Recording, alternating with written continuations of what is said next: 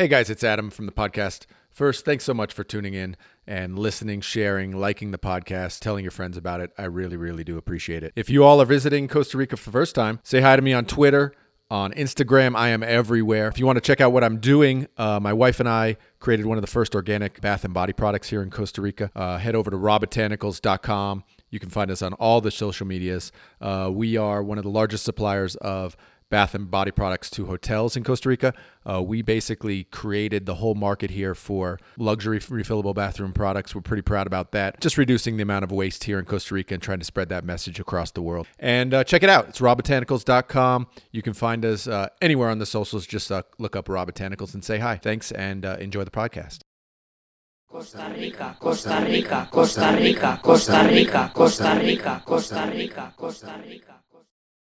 So when I talk to a lot of people, they say, multiple people who are coming to Costa Rica, I get the feeling that the first challenge they're going to run into, they're going to say, oh, I'm out of here. But it's like, man, I think if you approach Costa Rica that way, you're in trouble because you are going to have significant challenges. I think you're going to, I think it's an approach that applies to any place you move to, because there's no place that is perfect, and any place you go to, you're going to run into challenges. So if you're not prepared to have some kind of resiliency, then you better stay put. Actually, that kind of goes for everything, right? It kind of goes if you're starting your own business, if you are not willing to jump over and go through walls that are going to be put in your way, and they will be put in your way, you're never going to make it, right? That's kind of the way it is. Yeah, you have to be resilient to these kind of things. And so to that end, I'm really happy that my back was against the wall and I had to develop my business. Yep. The first year and a half was very challenging because I had no idea what I was going to do.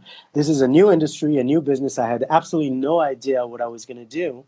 And what kept me going is I just told myself, okay, you know what? Just do one small thing every day that will advance your business further. Just do one thing. And then if you can do another, great. But if not, at least do one thing. There's always something to do. Just find one thing that will further your business, take it to the next step, and then you can rest or whatever. Because I literally would wake up, stare in front of the TV and not know what to do. So that was the first year and a half of the business. But so it was tough. But if you're able to kind of withstand the long, and just don't get me wrong, it's not like I'm some kind of a superhero. I had my back against the wall. I didn't have, I felt like I didn't have any other opportunity, any other option but to get that business to work. So that was the only reason, that really is the only reason why I made it work. And it was a very strong lesson for me in resiliency, because up to that point, if I didn't see results relatively fast, I would give up and try something else. Yep. So it was a very good lesson for me in being able to, to see the challenges and see past them and just move forward regardless. So. Well, I think that's amazing. That's great advice right there. Which is, if you look at it as I have no option but to make this succeed, that sets you up for success. Definitely, right? For sure. And then, it's just a mindset. It doesn't even have to be the truth. You just have to force that mindset upon yourself. And then the simple fact of a lot of people get overwhelmed, myself included. I tend to overwhelm myself. Even with this simple podcast, I'm overwhelming myself because there's a million things to do. But that advice of today, I'm going to do one thing that's going to move me forward.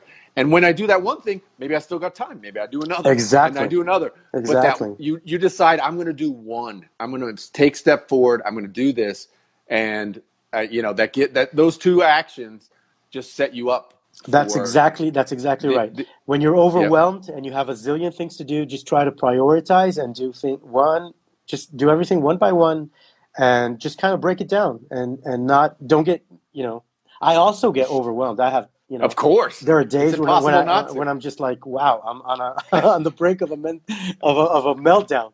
But you try to prioritize, see what's the most important thing, and do that one thing. And if you have time, go to the next thing, and just you're only human. Yep, great advice, man.